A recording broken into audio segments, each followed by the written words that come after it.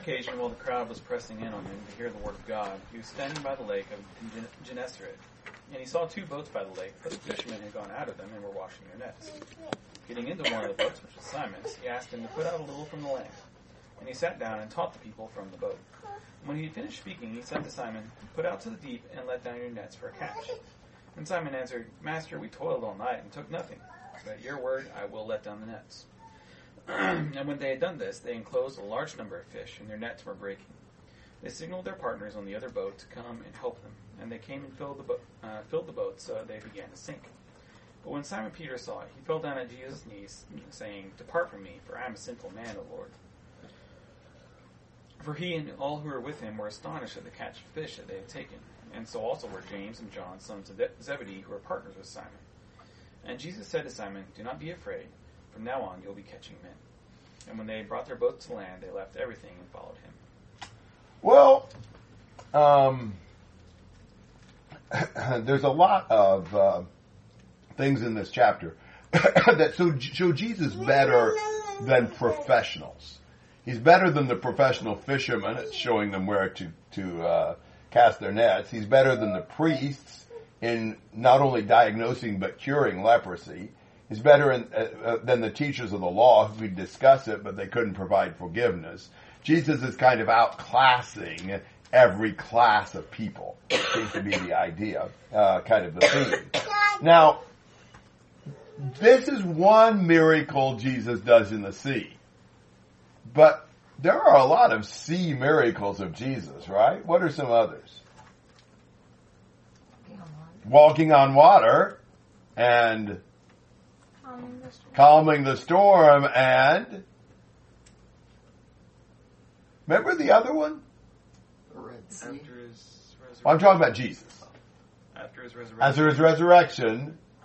Casting the nets on the other side. Yes. Very similar thing. And remember how many fish they caught that time? 153. Exactly, 153. That's pretty good. That'd be a great Bible trivia question. How many fish did they catch in John 21? They caught 153. I don't know how many they caught here, but it's going to be quite a bit, and we'll see that in a moment. Now, here's a question.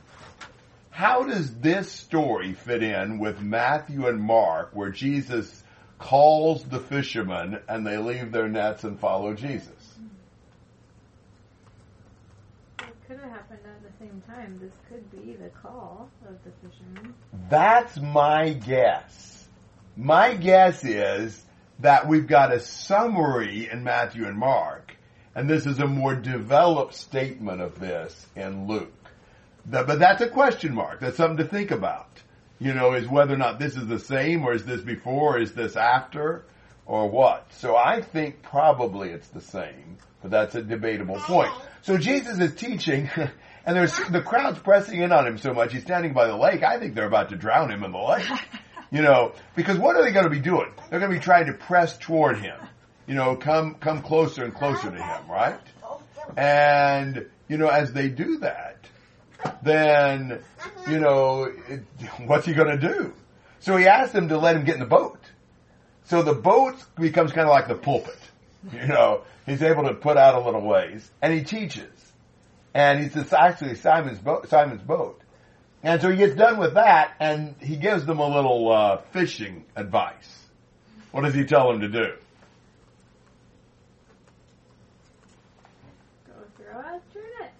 Throw out your nets where? In deep water. In the deep water for a catch.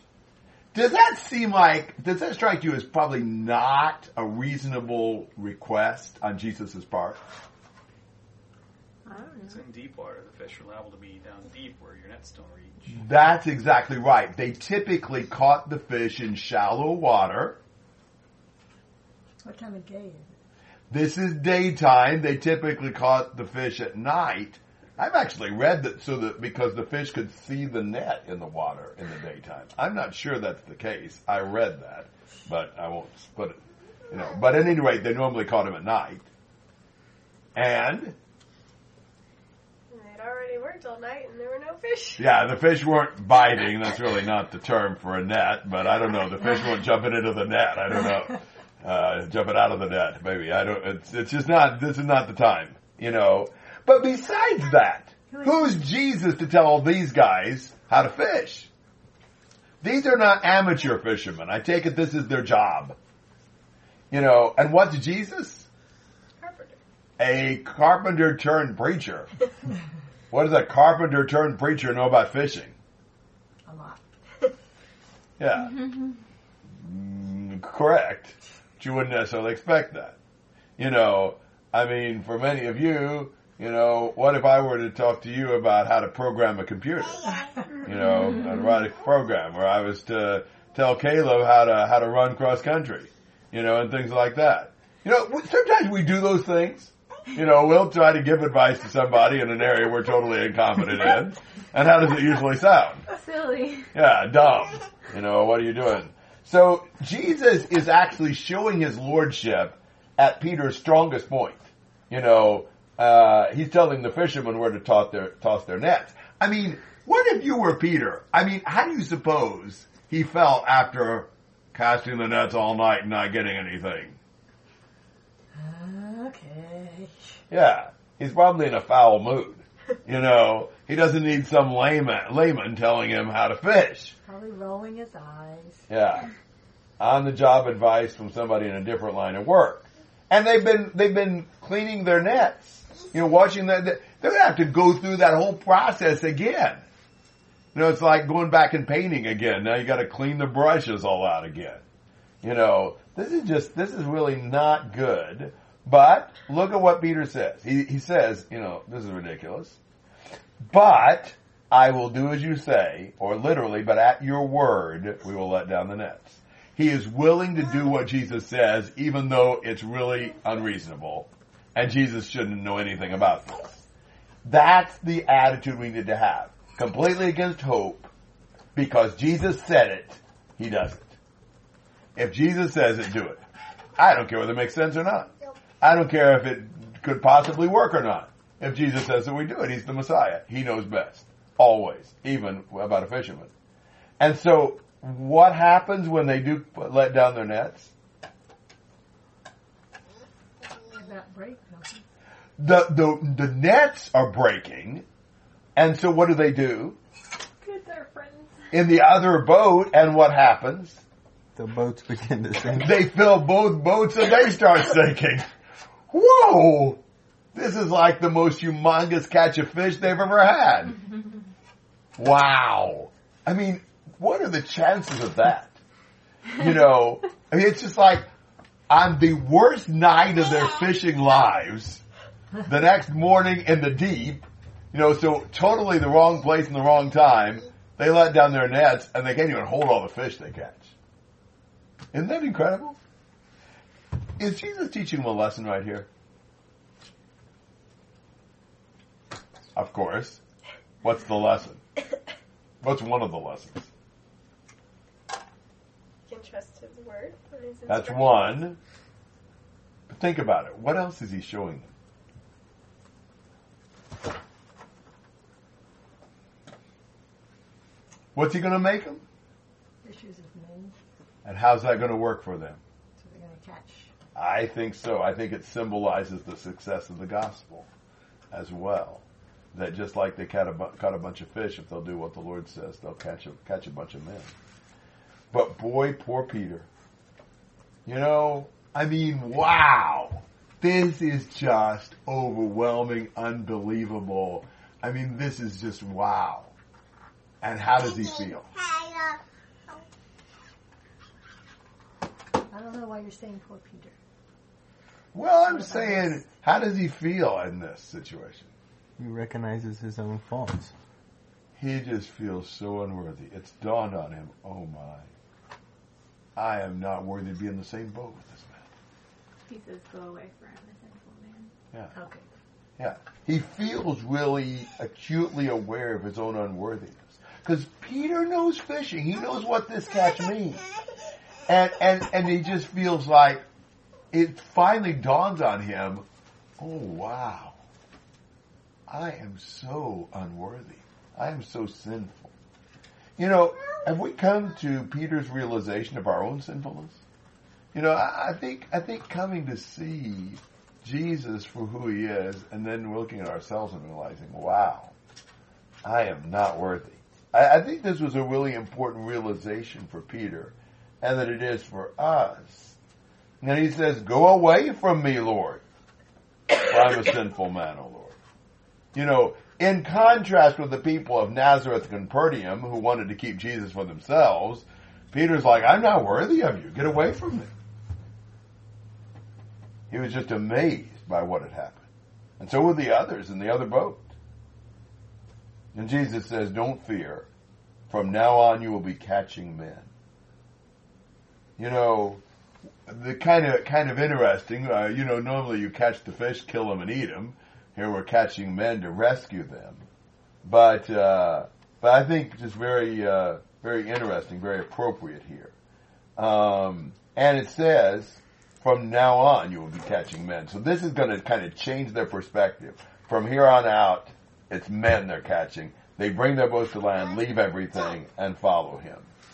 You know, which is what turning the Lord means. When we become a Christian, we leave everything and follow him. He's the master. Peter's the amateur fisherman now. So think about, this story gives you lessons on the 4 F's. Faith, at your word, I'll let down my nets.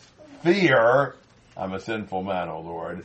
Fishing, from now on you'll be fishing for men. And following. So that's how I preach this passage. And I have. When I was a kid, I preached this passage, relatively kid. So Peter would have already known him from healing his mother-in-law. Is that right? Well, not just that. Do you remember when Peter probably first encountered Jesus? It's from Andrew. Yes. Andrew went and found his brother Peter back in John 1 when they were still following John the Baptist, and Jesus came along and John said, behold the Lamb of God. And they heard him preach and wondered where he was staying, and probably went and saw the miracle of turning the water to wine in Cana. He had experience with Jesus. They knew each other. And he'd seen him turn the water to wine more than likely. But it's not like the catch of fish for a fisherman.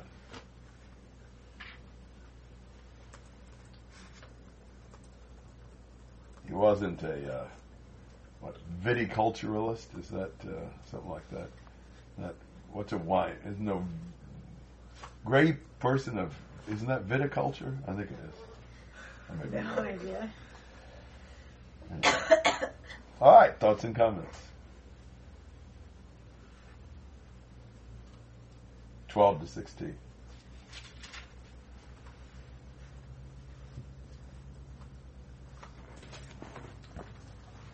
And it happened when he was in a certain city that, behold, a man who was full of leprosy saw Jesus, and he fell on his face and implored him, saying, Lord, if you are willing, you can make me clean.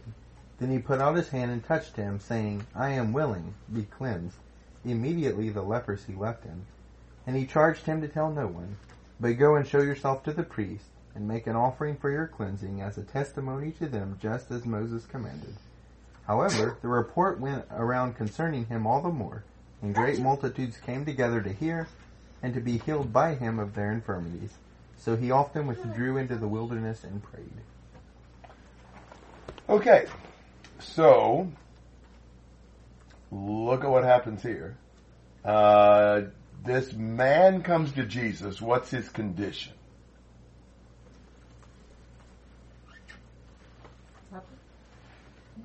What does Luke say? Covered with leprosy, or full of leprosy. He's got a really bad case. How did they see leprosy? He was shunned. Very much so. Would almost remind you, this may be overdrawing it, but it's almost like their version of AIDS or the Ebola virus. Ooh, get away. Unclean, and all that. What's the attitude of this leper when he comes to Jesus? He's humble. Very much so. How can you tell that? He says if you're willing. Yeah. He didn't assume anything. Yes, that's right. And Lord, if you're willing. And he falls on his face. You know, he feels very humbled in the presence of Jesus. There's probably nothing like a good dose of leprosy to make you humbled anyway. And so, you know, and he's desperate. He really wants healed. So he's willing to come and beg it from Jesus. You know, what's our condition?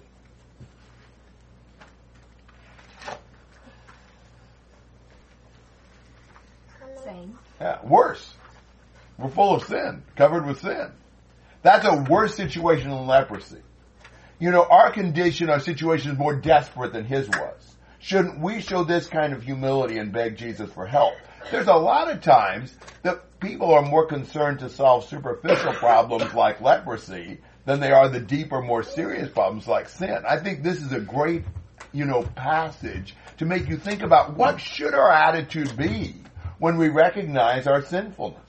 Shouldn't we come to Jesus with this same earnestness and desperation to be cleansed? And, you know, what does Jesus say? I am willing. Yeah, he's willing. Be cleansed. What does Jesus do?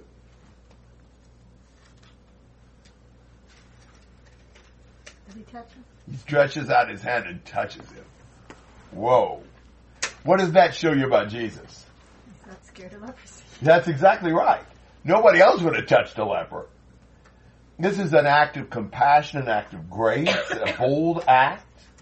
You know, it shows God's compassion for us, God's desire for closeness to us. I mean, you wouldn't have touched a leper even if you weren't worried about being contagious just because it's so gross. You know, I mean, if somebody has open sores that are pussing out, do you grab them and touch them? Kind of gross. Even if somebody's just bleeding, you know, just grab them and, you know, just run your hand through the blood. You know, so, I mean, this shows you he's willing to make that personal connection with this man. Jesus touches the untouchable. He loves the unlovable. He forgives the unforgivable. And think about Jesus reaching out his hand. How many times in the Old Testament do we talk about that hand of God being stretched out to do something? It's a great lesson for us. What's the lesson for us in this? What should we do?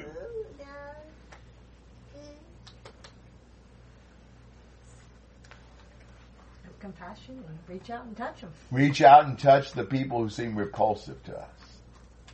You know, people who we are turned off by, you know, disgusted by, we need to reach out to them. You know, I'm not saying that just means physically touching, though there are times when physical touching is a good idea. But I'm saying reaching out and caring about, having compassion toward the people who are repulsive and disgusting and disfigured, you know, physically or spiritually. You know, we need to have the kind of love for the unlovable that Jesus has for us. Because how are we to Jesus? If you were as holy as Jesus was, and as righteous as Jesus was, how would our sins look to you? And if you were in as perfect an environment as Jesus was, how would our whole life look to you? Really disgusting. You know, I'm surprised God doesn't throw up every time he thinks about us. You know, I mean, we've got to be so repulsive. But God doesn't look at us that way. He still has compassion and love.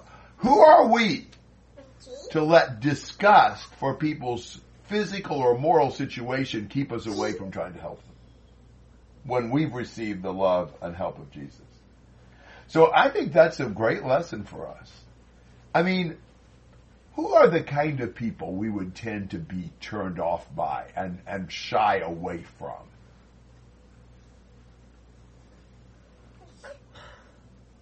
Immoral or drunk. Grossly immoral people. What? Homosexuals. Absolutely. You see some gay guy, you know, how do you feel? Ugh.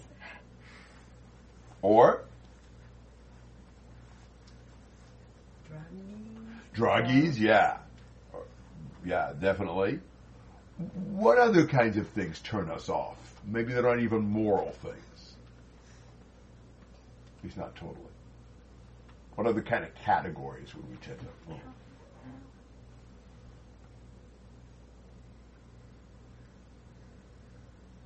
How about prisoners, criminals? You know? How about homeless people? Especially when they smell bad. You know? I mean, just kind of,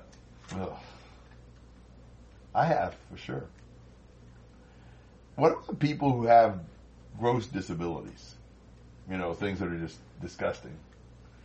You know, we could go on and on. What about people that are just annoying? You know? I mean, I just think Jesus is a wonderful example. You know, there couldn't be much worse than leprosy. And Jesus reaches out and had his hand and touches him, and he had compassion for it. You know, you can really see he cares about this man. And what happens when he touches the man with the leprosy?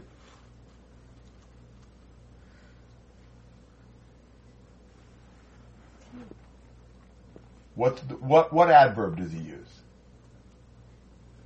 Immediately, the leprosy left him. Just like that. It's gone. You know, all the parallels also use the word immediately. You know, and what would that look like? Can you think about what that would have looked like? I mean, I'm assuming you can see the sores and scabs and oozing on his body. So right before your eyes, Jesus touches him, and suddenly his skin transforms into, you know, just pure, you know, baby clean skin. I don't know.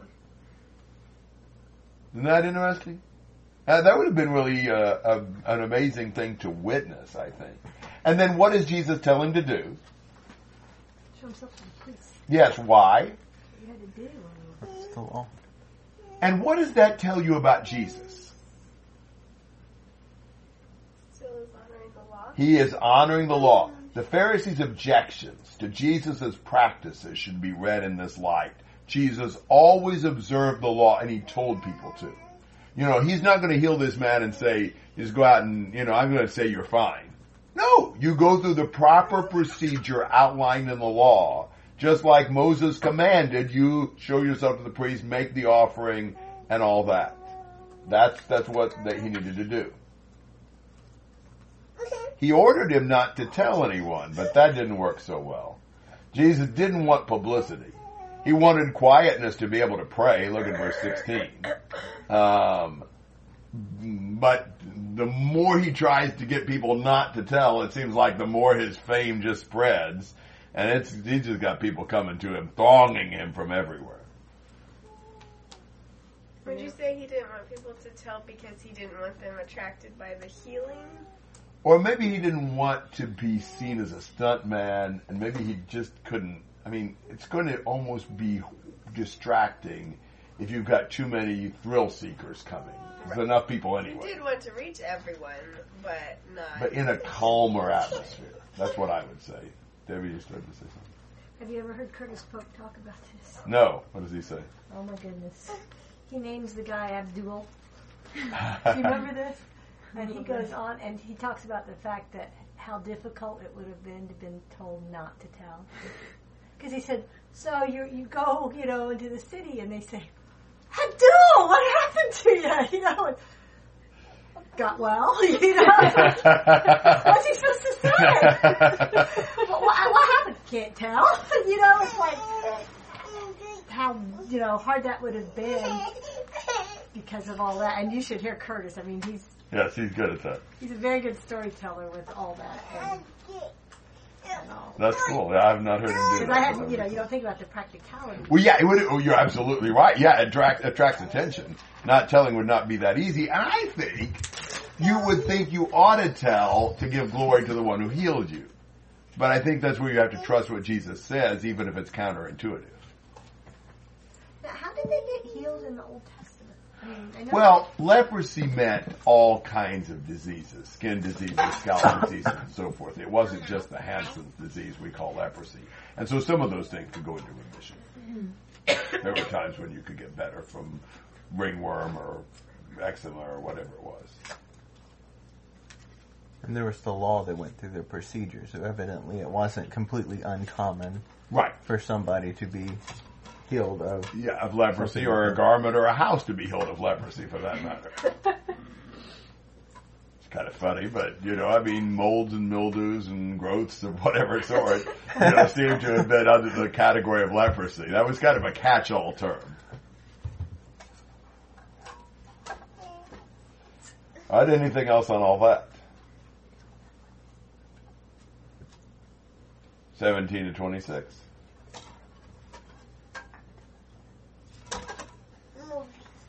On one of those days, as he was teaching, the Pharisees and teachers of the law were sitting there, who had come from every village of Galilee and Judea and from Jerusalem. And the power of the Lord was with him to heal. And behold, some men were bringing on a bed a man who was paralyzed. And they were seeking to bring him in and lay him before Jesus. But finding no way to bring him in because of the crowd, they went up on the roof and let him down with his bed through the tiles into the midst before Jesus. And when he saw their faith, he said, "Man, your sins are forgiven." And the scribes and the Pharisees began to question, saying, "Who is this who speaks blasphemies? Who can forgive sins but God alone?" When Jesus perceived their thoughts, he answered them, "Why do you question in your hearts? Which is easier, to say your sins are forgiven you, or to say rise and walk? But that you may know that the Son of Man has authority on earth to forgive sins," he said to the man who was paralyzed, "I say to you, rise, pick up your bed, and go home." And immediately he rose before them and picked up what he had been laying on and went glorifying God. And amazement seized them all, and they glorified God and were filled with awe, saying, "We have seen extraordinary things today." So, the big shots are there. Jesus has attracted the notice of the highest level of Judaism. The Pharisees and teachers of the law are there from every village of Galilee, Judea, and Jerusalem. And so they're all scrutinizing, they're all verifying, and they're all probably trying to catch him in some flaw. And he's busy, and there's a lot of people around. And there's these guys that show up with a paralyzed man on a stretcher. And of course, they want to see Jesus, because Jesus can heal paralyzed men on stretchers. But they have a real problem with this. What's their problem? There's so many people they can't get close to him. Can't even get near him. That's exactly right. There's often significant obstacles we face when we try to bring our friends to Jesus. The devil's going to try to obstruct that process. And, since there's no way to get him to Jesus, they turned around and went back home. No? They were persistent. They were determined. Yeah, what did they do? We're in the guy's house. I guess. What did they do? Took off their roof. Yeah. They went up on the roof, and evidently they took enough tiles off to get the stretcher down through the roof in front of Jesus. Now, there's a time to wait and see if God will open the door, and there's a time to get inside even if you have to take the roof off. And this is one of those times. Now, think about what that was like for the people inside the house. Yeah, think about the debris falling in and all this, and the guy suddenly getting lowered on top of your head, and whatever. I would assume the roof was not intentionally detachable. So probably somebody's going to have to do a lot of roof work. I don't know if insurance will pay for somebody dismantling a good part of it. But think about it. If you were paralyzed, like really paralyzed, I don't mean for a day. I mean you can't walk. You're carried around on a stretcher everywhere. And you knew the guy inside that house will heal you if you can get to him. Would you be okay with taking the roof off to get in there? Yeah. I mean, it's a small price to pay. It's not always easy to come to Jesus. We are not paralyzed physically, but we're in sin spiritually. And Satan's going to throw up all kinds of roadblocks and obstacles. Are we desperate enough to get rid of our sins that we'll come to Jesus even if we have to take the roof off to do it? Who gets to Jesus? Who is willing and able to be with Jesus? The people who have the determination to do it, no matter what it takes. I think this is a great lesson, a great illustration for us. Very encouraging to see this. And what does Jesus, though, do when he sees this man and he sees their faith? By the way, faith is not just feeling good about Jesus. Faith is getting the job done and getting him in the presence of Jesus. When Jesus sees that, what does Jesus say?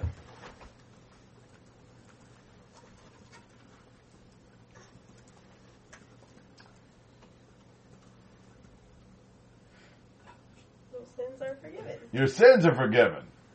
I really think that's probably what the guy had in mind. You know? But Jesus cures his greatest need first, whether the man knew that or not. Of course, when he says that, what do the scribes and Pharisees begin to think?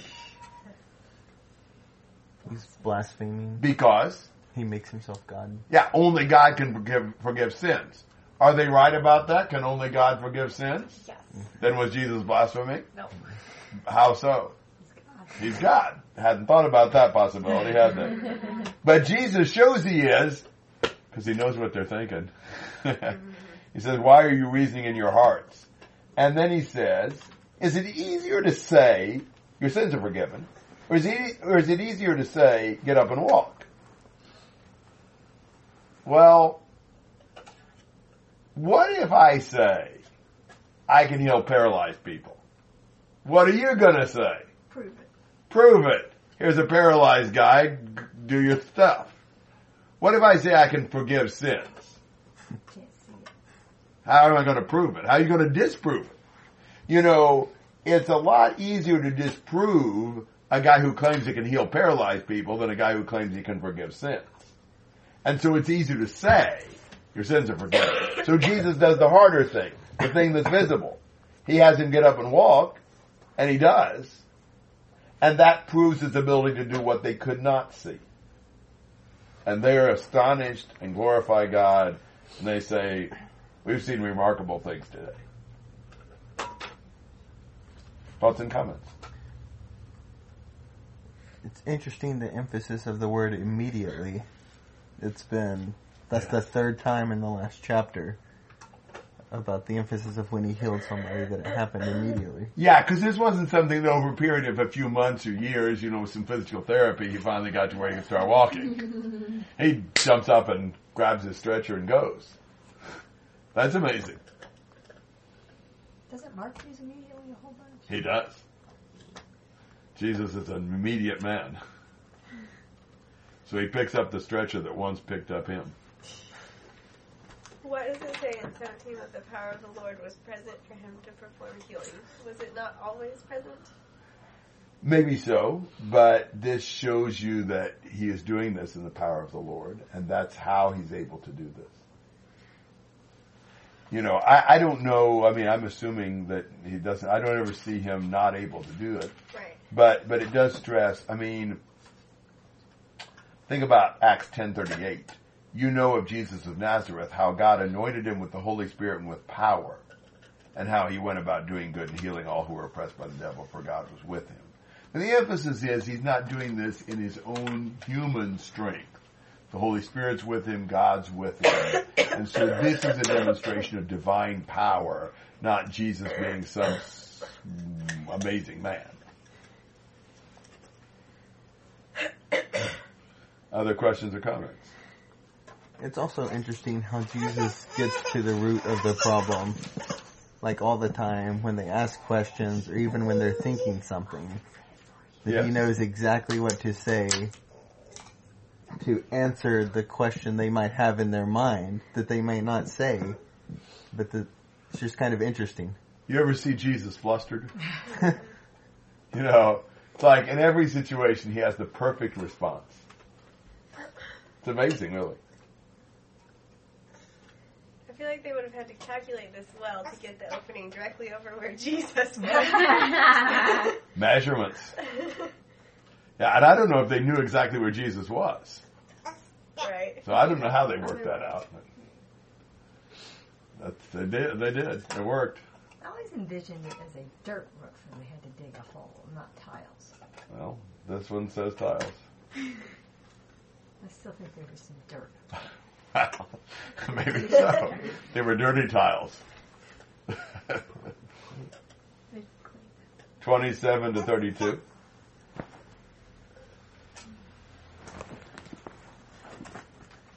After these things, he went out and saw a tax collector named Levi sitting at the tax office, and he said to him, "Follow me." So he left all, rose up, and followed him. Then Levi gave him a great feast in his own house, and there were a great number of tax collectors and others who sat down with him, and their scribes and the Pharisees complained against his disciples, saying, "Why do you eat and drink with tax collectors and sinners?" Jesus answered and said to them, "Those who are well have no need of a physician, but those who are sick. I have not come to call the righteous, but sinners to repentance." Okay, so Jesus finds this tax collector Levi and tells him to follow him. So we've gone from the physically handicapped to the social outcast. And, the whole idea of their, taxes. The tax collectors probably collecting tariffs on goods being transported. And the Romans would basically let out bids for collecting taxes in an area. And then your profit was that whatever you collected more than what you had to pay for the right to do it. So tax collectors were not popular. They were generally unethical. And they were collecting for Rome. And what does Levi do when Jesus says, "Follow me"? Gets up and leaves it and follows him. Yeah. And you must say, that may be harder than even the fishermen leaving their nets, because who wants to hire an ex-tax collector? And he walked off the job before, so I don't know if, whoever it's been sublet to is going to want him anymore. So that was a lot of commitment on his part. But a converted person doesn't want to go to heaven by himself. So what's the next thing Levi does? Buddies. Yeah, has a big reception, a conversion party, and invites Jesus and the disciples and his old friends. And they're a sorry lot, tax collectors and sinners. That's pretty much who he's been around. And so they're eating with Jesus. And of course, what do the Pharisees grumble about? You know who he's eating with? Yeah, whoa. He's associating with tax collectors and sinners. Well, they wouldn't have done that.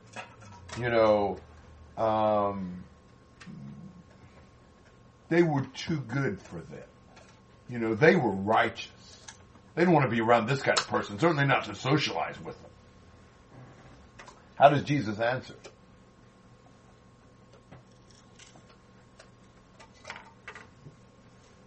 Those who are well don't need the doctor, but those who are sick do. What would you think about a doctor that refused to treat sick people? You got a problem there, right? This would have special significance for Luke, who was a medical man himself. He's a doctor, and it doesn't make sense to not be willing to be around sick people.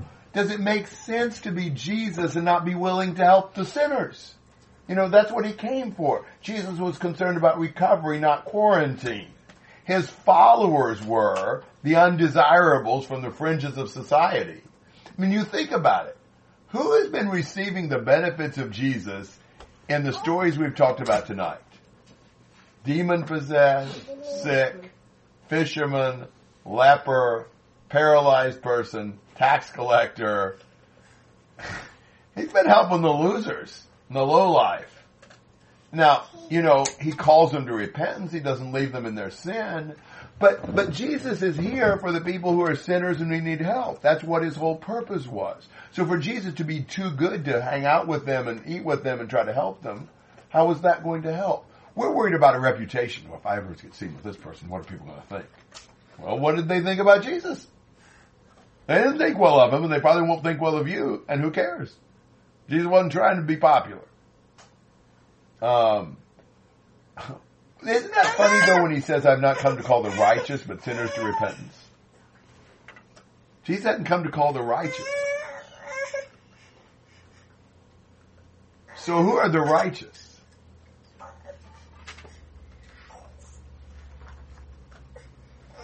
Pharisees? People Yeah. who think they're righteous? Nobody really, right? But the hardest ones to win are the ones who think they're righteous. Truth is, everybody's sick, but if you don't know you are, you're not going to go to the doctor. And these Pharisees who thought they were righteous are the hardest ones for Jesus to win. Yeah, they don't know that they're sick. That's exactly right. They don't see themselves as needing Jesus and needing forgiveness. Comments and questions on all that?